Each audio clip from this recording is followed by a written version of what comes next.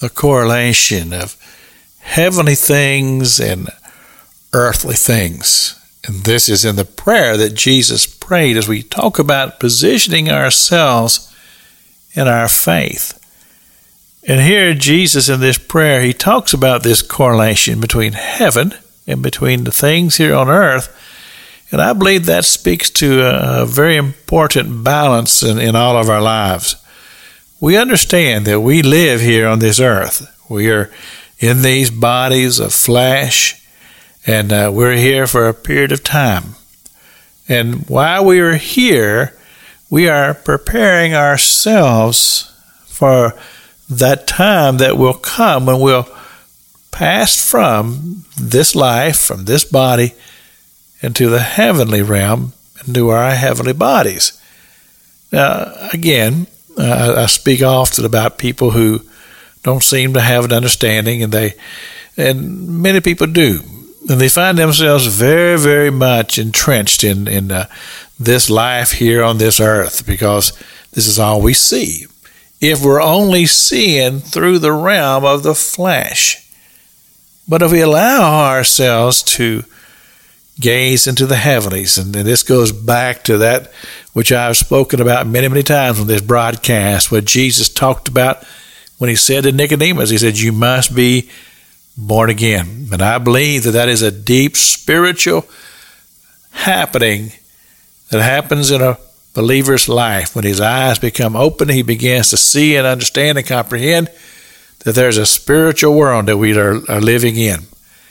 Spiritual activity going on all around us. And from that point on, our perspective of this world changes.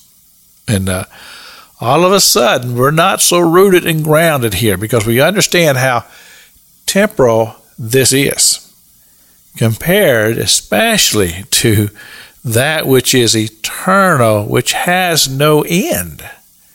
And so the things that we do here on this world, or in this world, again, is preparing us to look forward to our heavenly home. So he talks about it. He says, thy will be done, as in heaven, so in earth. In other words, when I cross over to that other side, heaven is going to be what's going to be on my mind.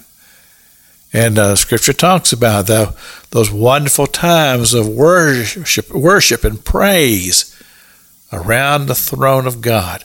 Well, see, our worship and our praise here on this earth, again, points us to that time to where we'll be very, very much caught up into the realm of glory and awe that we'll have when we see the Lamb on the throne. And so, again, preparing our hearts, preparing ourselves to that eventual reality that will pass on to a different world. And so everything that we do here on this earth should be in the realm that we're mindful of the eternal, that we're looking to that time to where we'll depart from here. We'll leave here.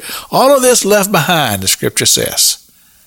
And we'll enter into the portals of heaven, and there forever, that place of sweet, blessed peace with our Heavenly Father and the Lord Jesus Christ. This is Pastor Jack King with the Gospel on the radio broadcast.